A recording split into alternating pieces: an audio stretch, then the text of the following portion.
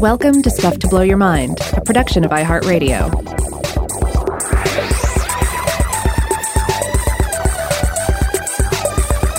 Hey, welcome to Stuff to Blow Your Mind. My name is Robert Lamb. And I'm Joe McCormick. And this is going to be our last new core episode of the year. And what do we have for you here? Another holiday episode. And we really didn't know until just a few days ago exactly what the holiday episode would be. We were talking about doing an episode on reindeer-related stuff, and maybe we'll do that next year. And then we were talking about, well, we've done a previous episode where we talked about holiday inventions, Christmas inventions, and so forth. Maybe we could do another one of those. And we started looking into some topics, and we wound up focusing entirely upon the 1983 holiday film A Christmas Story. Well, not just on the movie's most sacred prop. That's right. I mean, for a little bit there, we were thinking, well, look at all the things there are to talk about in A Christmas Story. We could talk about soap poisoning, freezing your tongue to a flagpole, the dangers posed by BB guns, how furnaces work. I got to say, having looked into the medical literature on soap poisoning, first of all, it is a real thing. Second, that's some pretty dark territory. Not the most fun way to head into the holidays. Well, I mean, it's pretty dark in A Christmas Story. You know, there he is. He's a child and he's blind, and his parents feel such remorse for having him put that bar of soap in his mouth. Now, from what I could tell in my brief investigation, I don't think it's dangerous to put a bar of soap in your mouth for a few minutes, but you definitely don't want to eat a significant amount of it. Right. So soap poisoning is a thing. Yes. Okay. Yeah. Don't swallow soap. But like you said, we're not focusing on the soap here. We're going to be talking about the old man's major award. We're going to be talking about that leg lamp.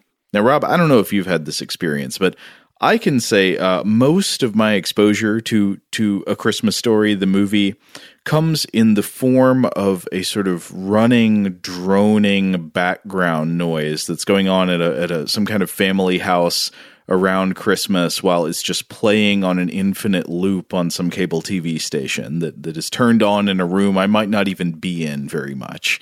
But when this happens, I notice that this must have something to do with the patterns with which I come and go into certain rooms in the house. So that would be an interesting thing to study on its own. But I will pretty frequently have the experience of seeing one scene in the movie 5 times in the same day, and it's always the same scene. And for me, it has definitely been the scene where the old man is in the house and a big crate arrives, and we get the lines about it being fragile, and he digs through the straw and then pulls out this glorious leg lamp. Yeah, I have a similar experience with A Christmas Story. There have been some dedicated viewings of it, throughout the years. But most of it, it's on TV during Christmas, and therefore you watch it or you watch part of it. And so when you actually sit down and watch it in its entirety, there will be these scenes that you remember really vividly. And then there are scenes that you didn't realize were part of the movie at all, that sort of thing. I should probably inform everyone what this movie is. A number of you are probably familiar with it, but some of you are not. This was a 1983 holiday film that was based on the writings of Gene Shepard, particularly on the book In God We Trust, All Others Pay Cash. It's one boy's account of childhood holiday dreams, desires, and fears. It's a fun movie with some solid laughs in it, some good heart, but not to a sappy degree, especially for a holiday film. And in some ways, you could almost think of it as kind of like a proto-Simpsons, it's some of the gags that they get up to in A Christmas Story are the sorts of things that would happen on The Simpsons later on. But of course, The Simpsons leans more into the satire and more into pop cultural references.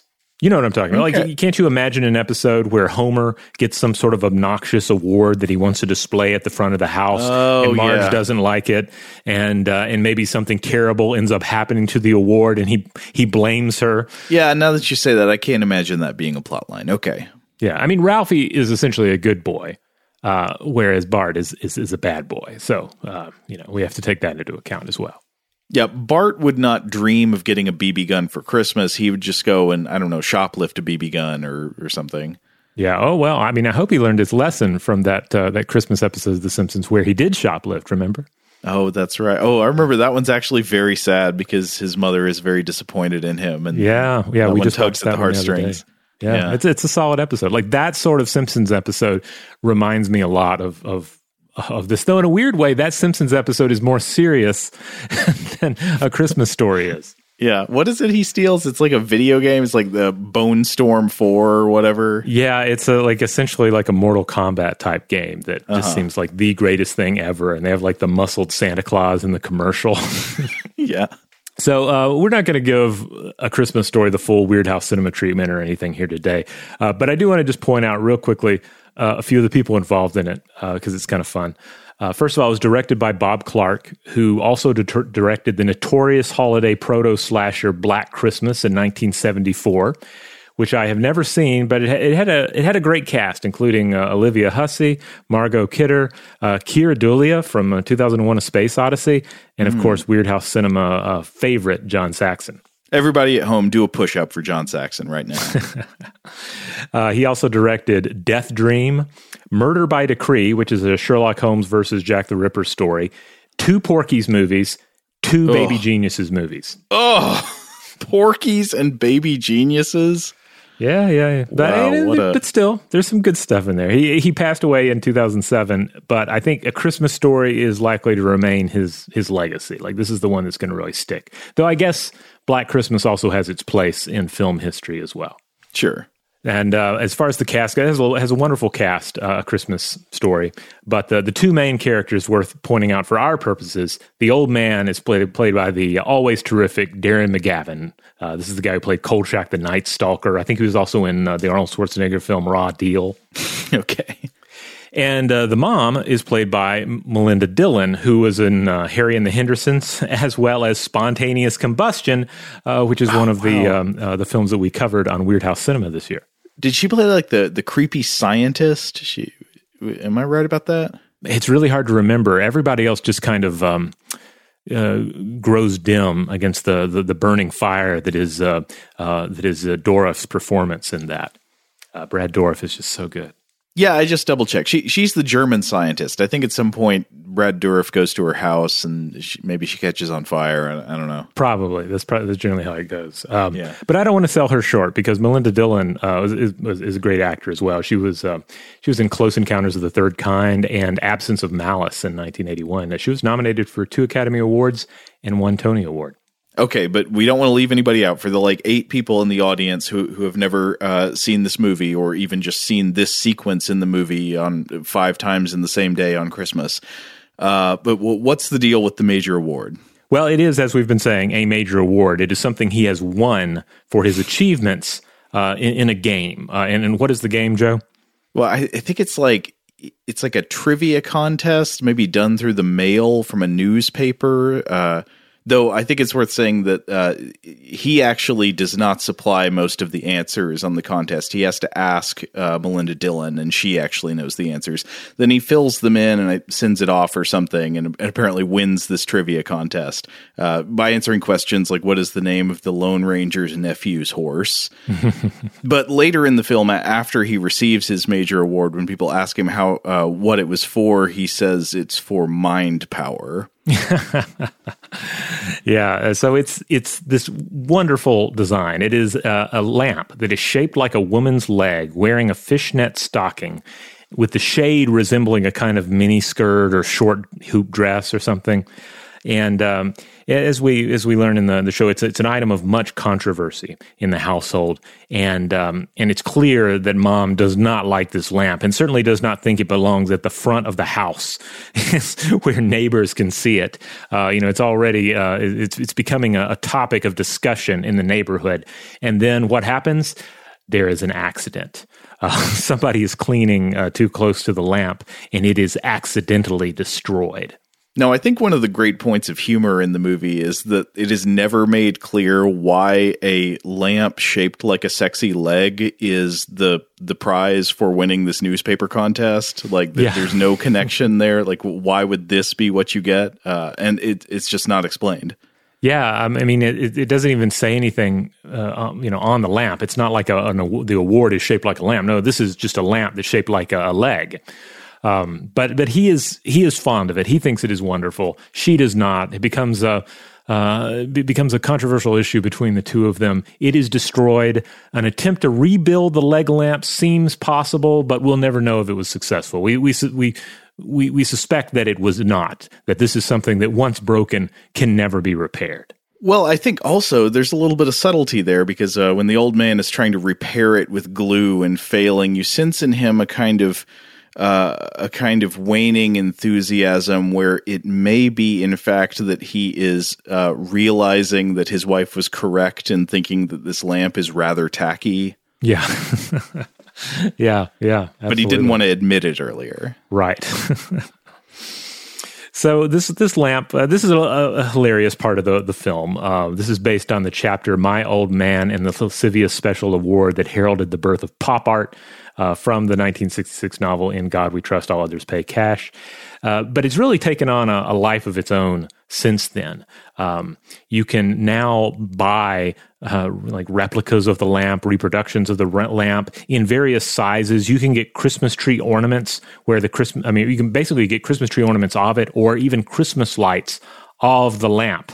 Like the lamp has become like this weird symbol all its own. I was reading about it on Reed Krager's blog, Inventor's Digest, and apparently Shepard was inspired to create this fictional lamp based on knee-high soda ads that he remembered seeing in magazines showing two shapely legs up to the knee. He remembered these from when he was a boy. And then for the film, production designer Reuben Freed, he did the rest. And the lamp is apparently protected by two different trademarks. They've been mass-produced over the years, and yes, you can buy them today as functional lamps. When this movie came out, you could only dream of such a thing. I think they made just a handful of these for the film, but now it is achievable by anyone. Now, correct me if I'm wrong, but I believe I read somewhere that the original lamp prop made for the film no longer exists. That is what I was reading as well. Yeah. Lost to history, like so many great works. Like many of the artworks of the Parthenon or just the great antiquities, they just fade to time. Well, speaking of antiquities, obviously this can't be where the story begins and ends, right? There has to be more of it. There has to be more to the lamp that is a leg and the leg that is a lamp. By God, if there's not more to it, we'll make more to it. Absolutely. Well, let's go to the obvious place to discuss all of this is to go way back and just talk about lamps in general. The lamp in the movie is, of course, an electric lamp with origins in the early 19th century, but the history of illumination technology goes way back, obviously. You can think to our invention episodes on fire technology. And indeed, the most basic form of illumination technology is, of course, a mere torch or a burning brand of some sort, or even a very primitive, burning stick. These will all get it done. But according to Brian M. Fagan and Garrett G. Fagan, in the 70 Great Inventions of the Ancient World, wick-burning lamps go back at least as far as the late Paleolithic period. It's 30,000 through 10,000 years ago. All you need is a reservoir of fuel and a wick made from plant fiber or even something like human hair. And the fuel itself can be any number of things. It can be oil, it can be fat, and sometimes salt was added to oil to keep it from overheating. Tons of lamps survived from the ancient world, as these were, of course, widespread and extremely useful pieces of technology. They illuminate your environment. They turn nighttime, it doesn't turn nighttime into day, but it provides some of the illumination that you would have in the daytime in a nice concentrated form.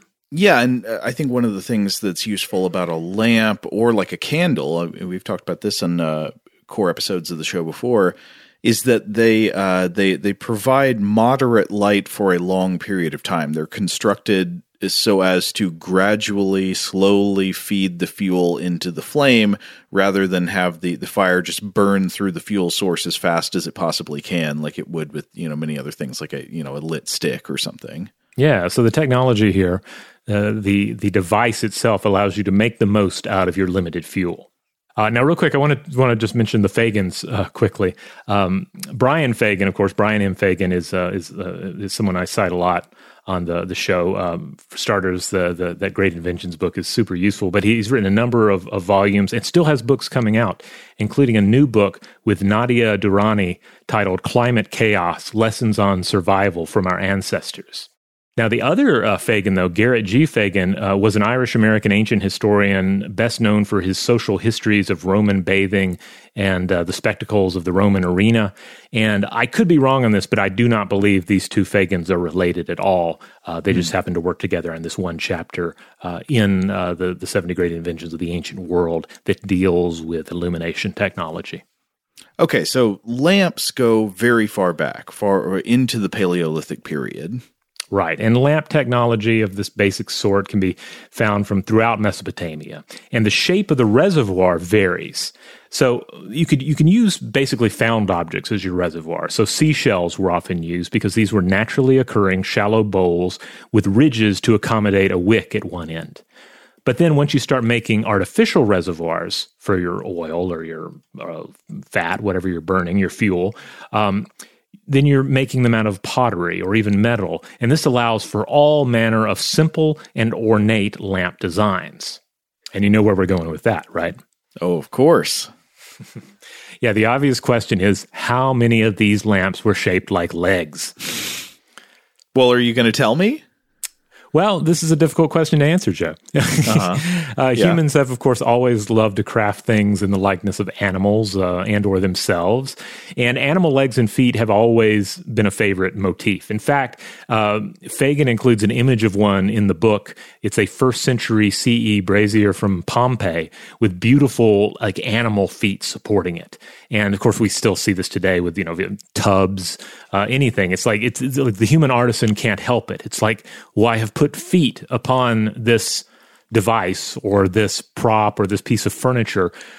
Could I not make those feet like actual feet?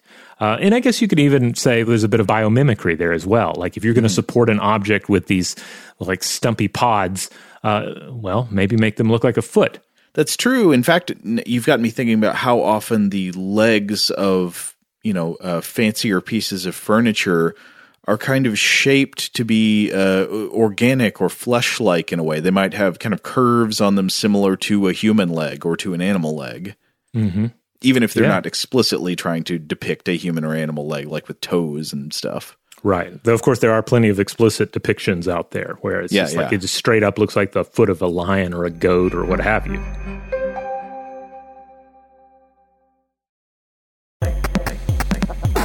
So looking around in the history of lamp designs, I'm sure I missed something interesting, but I've come across two different examples of from Greek and Roman traditions that are pretty interesting, particularly when dealing with the Greek askos and the Greek alabastron. So an askos is an ancient Greek pottery vessel used to pour liquids such as oils. So it is not quite a lamp, though it could have been used to store lamp oil and could have been used to refill lamps. Mm-hmm. And many of these were decorated and decorational, sometimes in the form of animals. And then an alabastron is similar. It's like a pottery vessel often used for holding oils or perfumes, named for the carved alabaster containers from Egypt that started the design key. And the key thing here is that these are generally elongated. So they are, just by their very nature and their sort of generic form, kind of leg-shaped. So you'll find both of these in various shapes and forms, and they're littered throughout museums and collections around the world. But I was able to find some images for starters. There's a leg-shaped askos or alabastron that is or was in the collection of the Royal Ontario Museum in Toronto. Though I've had trouble finding out any additional information about it.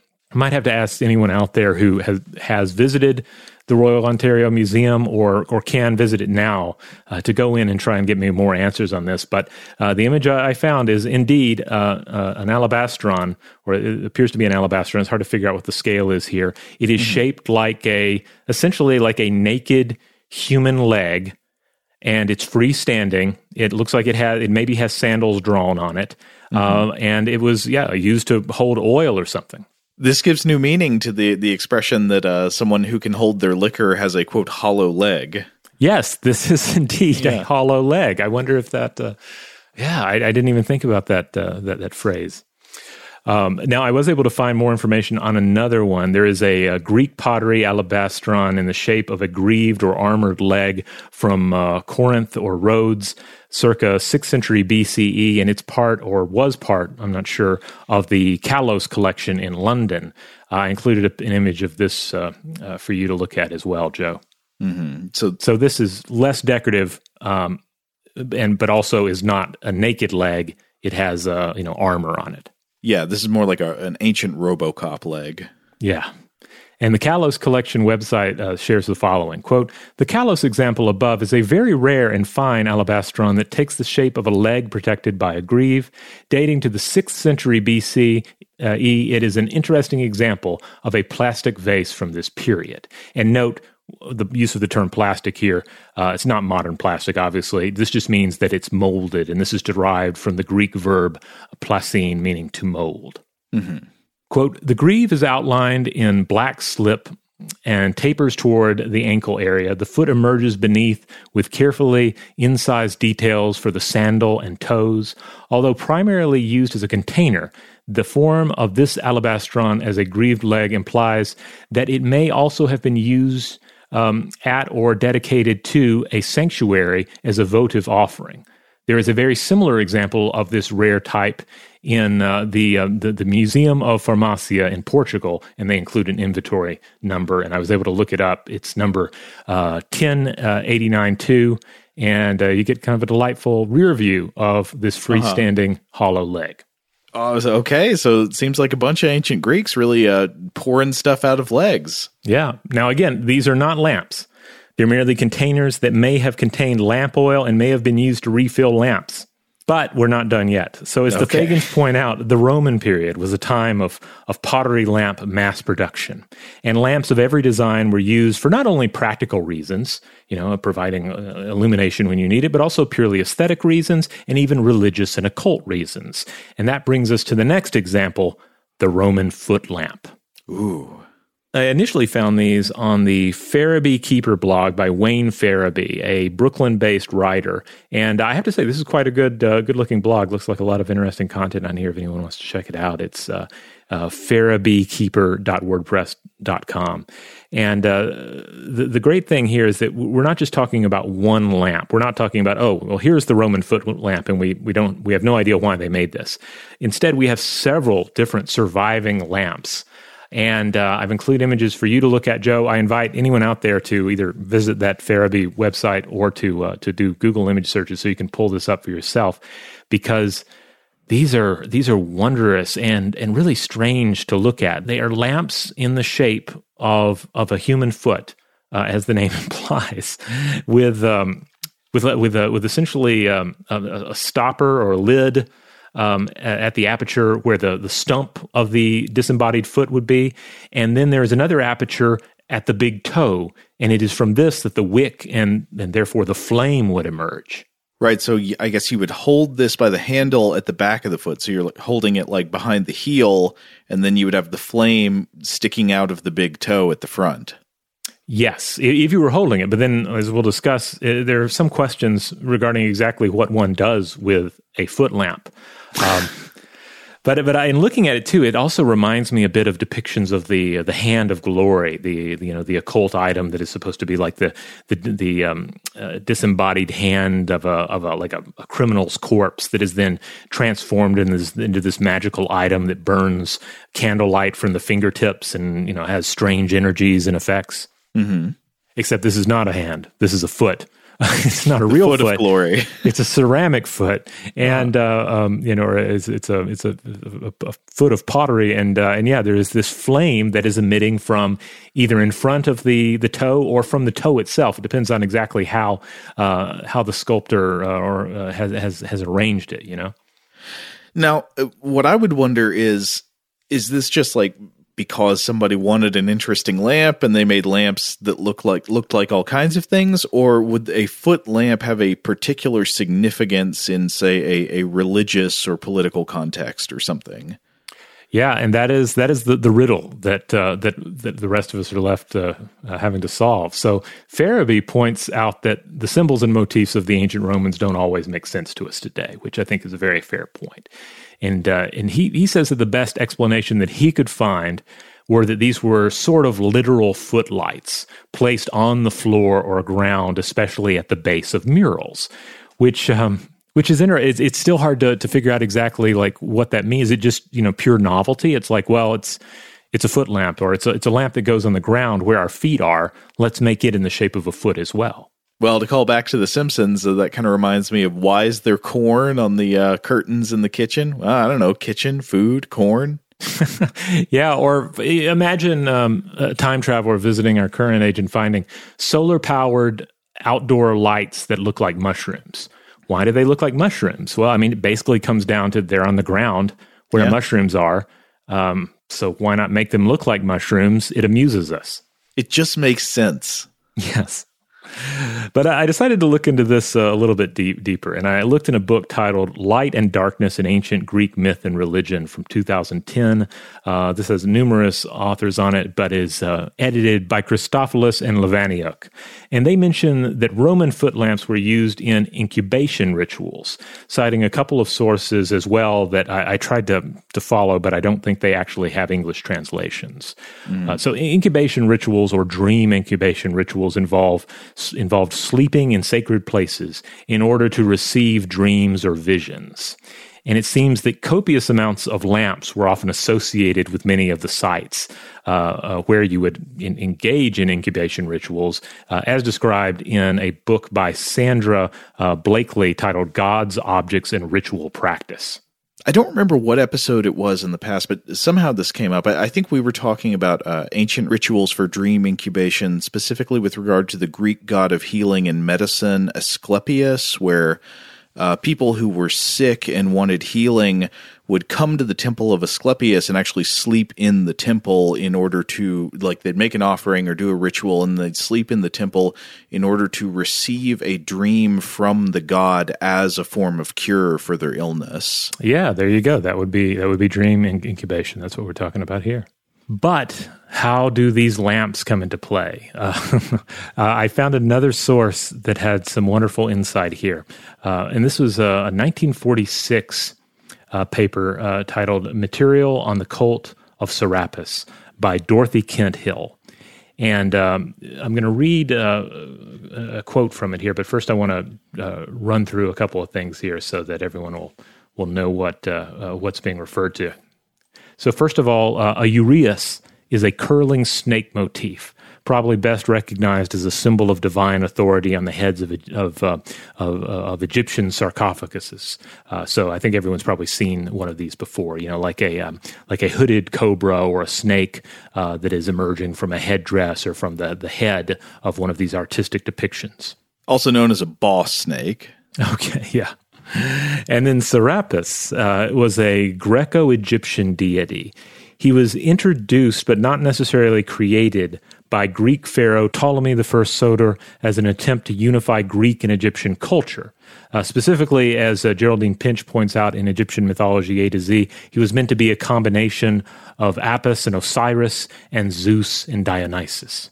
Now, Serapis is often depicted with something on his head that might be confused by the casual viewer as maybe something that is also involved in illumination. Like, it looks like, you look at images of him and it kind of looks like you're supposed to put a candle on top of his head. Yeah. It doesn't really look like a hat or anything. It just looks like there's some kind of like container or bucket or something attached to his head in the form that he's in now as a piece of statuary or something. Yeah, so at first I was thinking, well, maybe it's illumination is involved in more ways than one here. But as it turns out, Serapis is often depicted with this thing on his head called a modius, which is a basket grain measure, a Greek symbol for the land of the dead. Now, in this text by Dorothy Kent Hill, she includes two images of bronze lamps in the form of human feet. And they're very much like we've described thus far, except there's an extra interesting thing about them. So yes, you have the big toe or something just beyond the big toe that is clearly designed for the wick to go in and for flame to come out of. There is the larger aperture at the stump of the disembodied foot. But in both of these, you also have a rod that's basically going up from the base of the heel. And this is something that she ends up reflecting on. I should also add, at the top of this rod that's emerging from the base of the heel, we see once more this uraeus symbol. We see the curled snake. Oh yeah, there it is with the hood flared. So this is what she had to say. Quote, "Lamps modeled after parts of the body, especially the foot, were very common in antiquity. Such a lamp might reflect no more than a whimsical mood of a craftsman. But the uraeus immediately suggests a connection with the giant detached Serapis feed, recently studied by Dow and Upson. On these monuments, the uraeus is usually curled somewhere in the neighborhood of the ankle. Here it coils on a rod which rises at the back of the foot. The space between the top of the foot and the tail of the snake is great enough to accommodate a small bust of Serapis, which would correspond in position to the busts on some of the stone feet. We have observed that something was attached to the cover and may now suggest a bust of the god as the most plausible candidate.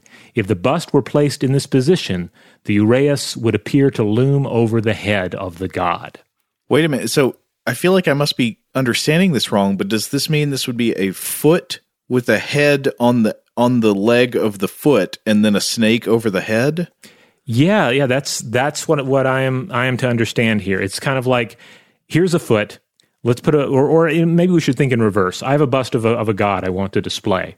I want to display it. I don't want to just lay it on the floor, though. I need something to hold it up. And also I need to illuminate it.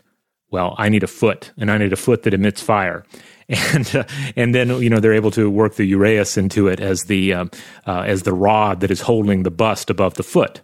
And there's more, because she writes, quote, "The smoke rising before the god from the lamp would create an eerie religious effect. Although Serapis was by no means the only deity honored on lamps, his frequent presence there is evidence for the probability of his guardianship over this bronze foot," referring to the example that she's talking about in the article. "Certainly, however, there are not good grounds for connecting all foot-shaped lamps with the Serapis cult."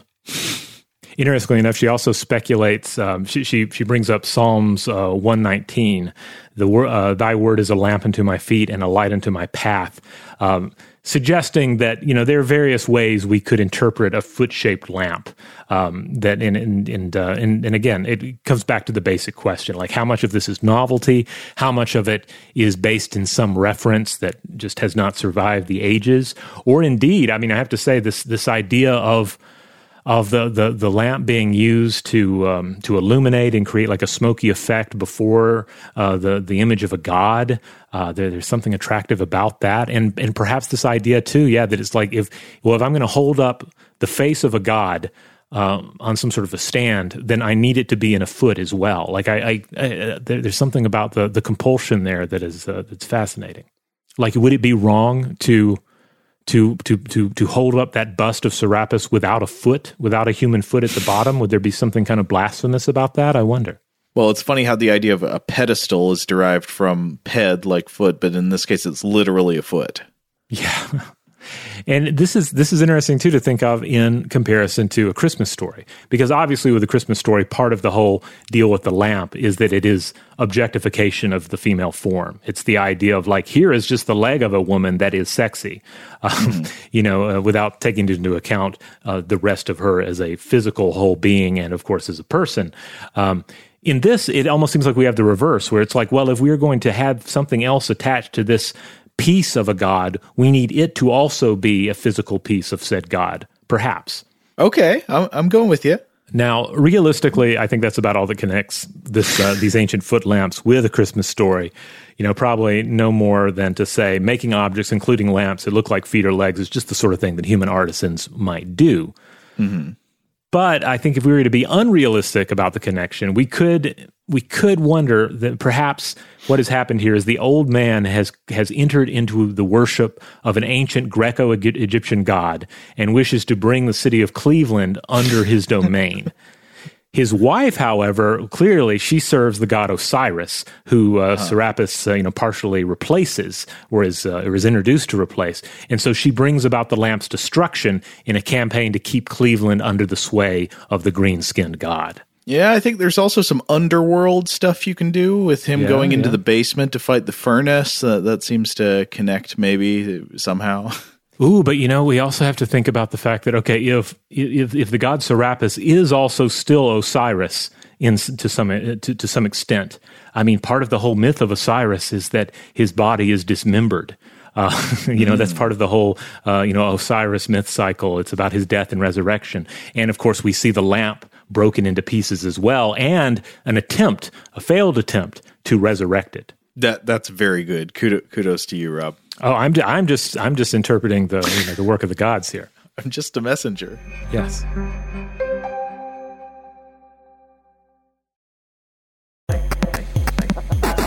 Now, on the subject of tenuous connections to ancient art, I wanted to talk about leg sculpture a little bit more broadly, and at the risk of getting sappy. I also just have to say that the idea of sculpture of the human form as a lamp got me thinking about a line in one of my favorite poems. I'm sure this is one I've brought up on the show before. I don't remember when, but it's the poem The Archaic Torso of Apollo by Rainer Maria Rilke. I'm sure I've read this one at you before, Rob. Haven't I? Well, let's see. Read a little bit, and I'll see if it rings a bell. Okay, well, so this is the English translation by Stephen Mitchell. I can't read the whole poem, but it's worth looking up. The Archaic Torso of Apollo. It's an excellent poem. But the Stephen Mitchell translation begins, "We cannot know his legendary head with eyes like ripening fruit, and yet his torso is still suffused with brilliance from inside, like a lamp in which his gaze, now turned low, gleams in all its power." All right. From here, he goes on to describe the kind of strange life flowing through this dismembered sculpture from ancient Greece, and it ends with a line that's pretty famous in this translation. It says, "For here there is no place that does not see you. You must change your life." So it's about Rilke's experience of looking at this fragment of an ancient sculpture of the human form that he sees. I think he sees it in the Louvre one day. And having this profound kind of stirring and even frightening human connection with it. Now, the word that appears as lamp in this English version, I think I've seen translated as candelabrum in others, but in any case, I like this because the line in the poem seems to be confessing the power of great sculpture to suggest that there's something more than just mimicry of the shape of a human in great sculpture. It's not just that great sculpture gets the outline and the form and the contours of a human, right? It's that in great sculpture, something actually seems to be alive inside it, almost perceptibly moving or lighting up.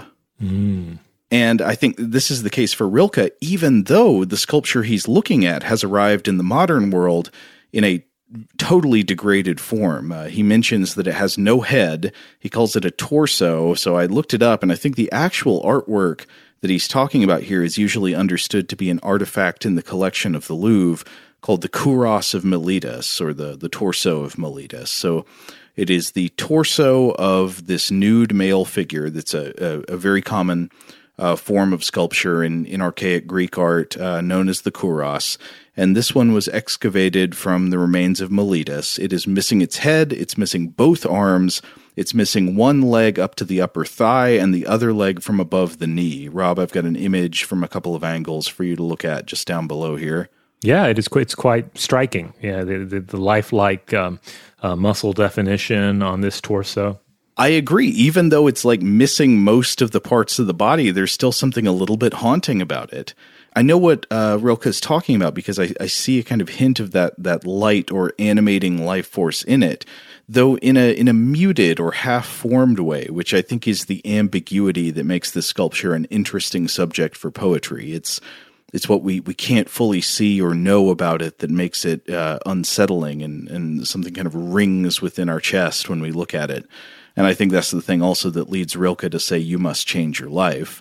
But this leads me to the fuller observation I wanted to make connecting the leg lamp to art history, which is that I think you could make a pretty good case that when it comes to sculpture of the human form, the legs are the life. Okay. Now, why would I say that? Here's the case I want to make. One thing that's interesting about this sculpture, the Kouros of Miletus, is that it seems to come from a period of transition in ancient Greek art, when Greek art was moving from what modern art historians call the archaic period into what we now call the classical period. And this transition was sometime in the 5th century BCE. That seemed to be roughly the turning point. And so, Rob, to illustrate, I want to let you look at a couple of statues of the human form, both from ancient Greece. And so there's going to be one here you can look at on the left that's typical of the archaic style, and one on the right that's typical of the classical style. These are both images I found on the website of the Met Museum, so both things in the collection there. But to describe them from you out there listening at home, the older statue, I would say, is very rigid with very straight, upright posture. It is looking straight forward at you with very square shoulders, and the head is pointed straight towards you. So it's very just an aligned body. In fact, I would say that in a lot of ways it looks similar to sculpture from ancient Egypt. Yeah, it has a very two-dimensional kind of appearance to it. It's forward-facing. It does not, even though it is itself a three-dimensional object, it is not really like owning that three-dimensional space. Right, and I want to be clear as I go ahead that I would say for my part, I think both of these styles are beautiful, both striking in their own way. I certainly would not say that I think one is somehow better than the other, but there is a difference. So when you look at the second kind, the sculptures that are typical of the classical style beginning in the 5th century BCE, a good example of this, if you want to look it up at home, one is called the Doryphoros, or the spear bearer, by the ancient Greek sculptor Polykleitos, Polykleitos. And these classical ones are very different in that they have, I would say, this powerful lifelike quality that we see developing in this period. It looks like there is something alive and even moving inside this totally still hunk of dead rock. Yeah, and I think if you've ever visited a sculpture garden, gotten to see some of these classical works or reproductions of these classical works, you know exactly what we're talking about. It's that feeling that this is life that was captured and frozen. You look at one of these statues, and it looks as if it had just moved, and it wasn't even necessarily posing for the artist. Yeah, that's a great comparison. They often, the classical sculptures look as if, you're a fly on the wall and you have just frozen time in the middle of a scene. And this is what was happening while, say, the discus thrower was winding up to throw, or somebody was leaning back to regard someone who had just entered the room. Does that make sense? Yeah. Like the spear bearer here, he's kind of has the pose like, oh, are you sculpting me? I'm sorry, I was just standing here naked. Yeah. So the question is, what makes the difference? How do you go? Again, I think both styles are wonderful, but what makes the difference from this style that is striking as artwork but doesn't look lifelike to this kind of the classical period that almost it feels like it has a pulse? It looks like there's something just about to move. Mm-hmm. I think there are a number of changes in artistic technique, and I fully admit there's a lot about classical art that I don't know or understand, but I am to understand that one of the most significant developments here is a change in the approach to the depictions of legs, hips, and posture, which would come to be known by later artists and scholars as contrapposto. So I was trying to find a succinct definition of this. I found one on a website for the National Galleries of Scotland. So this museum describes contrapposto as, quote, a standing human figure carrying its weight on one leg so that the opposite hip rises to produce a relaxed curve in the body. Now, I hope when I say that you can kind of you realize like, oh yes, I have seen statues like this where the figure being shown has all of their weight shifted to their back leg. and their other leg is kind of lifted and bent, and this sort of causes a shift, a corresponding shift in the position of the hips, and then also causes a kind of twist in the spine where it looks like the character has been caught in the middle of turning or leaning or relaxing or something, and the result is this powerful, striking quality of life caught in the middle of motion. Yeah, absolutely. And again, this is in contrast to the posture that would have been common for standing sculptures of the human form in Greek art of the period just before this, the Archaic period, where again the kouros, the nude male figure, would usually have a rigid, straight posture with weight equally distributed on both legs. And for some reason, while I think that is artistically beautiful, it doesn't look alive. Something happens when you twist the form like that. The adjustment of the legs so that the weight is on one leg and not the other, it almost seems to peel back this opening in the shroud that separates animate from inanimate. You shift the weight across the legs and twist the hips and the spine accordingly, and something just happens. Stone can become flesh, and sculpture can it can start to have that glow, that unsettling quality of movement or soul. I don't think I'd really thought about this much before, but yeah, absolutely. You look at these statues, the ones that are the most lifelike, and you do see this kind of it's in the legs often. It's how the weight is distributed. I mean, really, one of the most iconic examples of this would probably be Michelangelo's David. Where if you look at the legs, and it's exactly what we're talking about here. Well, yes, I think actually, again, I admit I don't know a ton about art history, but I think that this is something that was consciously sort of noticed and then recreated on purpose by Renaissance artists looking back to classical art.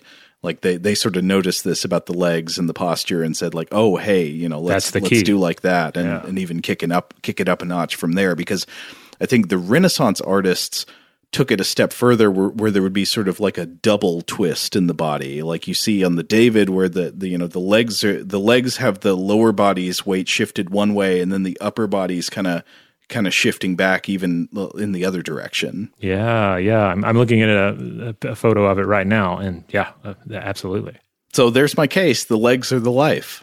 It makes me want to go and visit a museum with a number of sculptures. Like go to the Met and start looking at the legs more, because often there's the legs are not the obvious focal point of the statue. Instead, you're drawn to you're drawn to like the chest, or certainly with the nude statues, you might notice what is there or isn't there concerning the groin. Oftentimes, they have a weapon, or they're holding like the head of a Medusa, or they're fighting a centaur. There's generally a lot going on. It's easy to miss the legs and not think about these things, but now that it's been pointed out to me, like I want to look at the legs of some statues and see to what extent their life is brought about by this effect.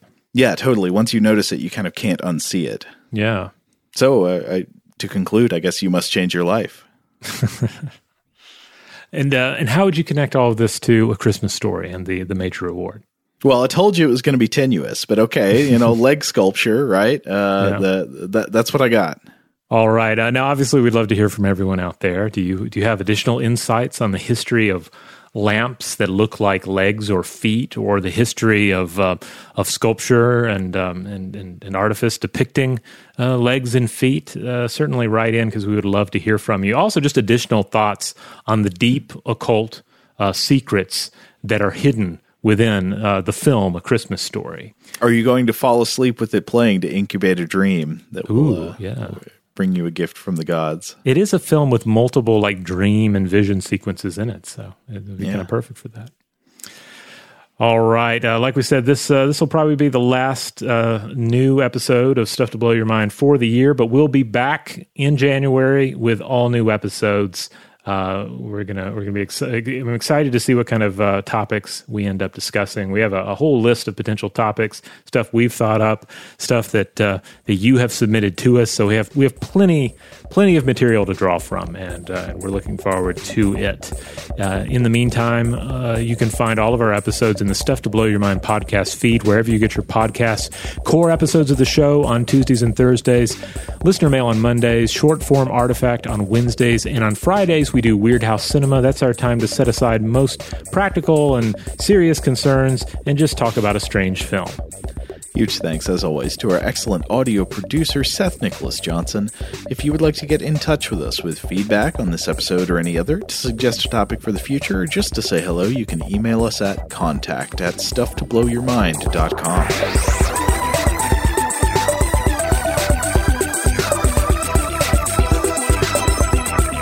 Stuff to Blow Your Mind is a production of iHeartRadio. For more podcasts from iHeartRadio, visit the iHeartRadio app, Apple Podcasts, or wherever you listen to your favorite shows.